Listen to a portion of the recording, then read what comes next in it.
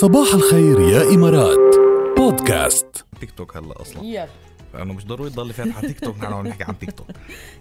بزيد الريتنج عندهم، بزيد لهم الارقام شوي. نقصهم هن ربحوا. عايزينك. طيب بالارقام يا ترى شو اخر ارقام تيك توك؟ أرقام بأرقام.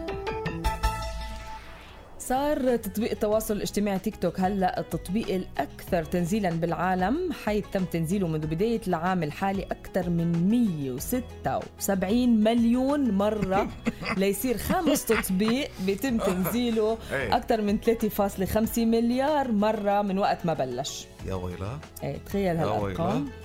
3.5 مليار مرة من وقت انطلاقه، من بداية العام الحالي 176 مليون بحسب تقرير كمان صادر عن واحدة من الشركات العالمية المعنية بهذا الموضوع.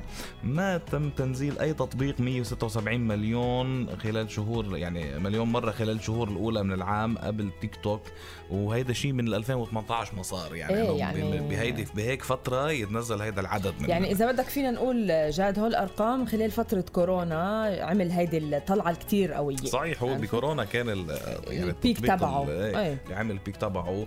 وبالمركز الثاني اجى تطبيق انستغرام يلي تم تنزيله حوالي 151 مليون مرة من بداية العام، وكان تطبيق بوقت سابق أكثر تنزيلا على مستوى العالم. ولكن تيك توك اجى وأخذ يعني المركز الأول. يعني بس بآسيا تطبيق انستغرام بعده المركز الأول كأكثر تطبيقات تنزيلا.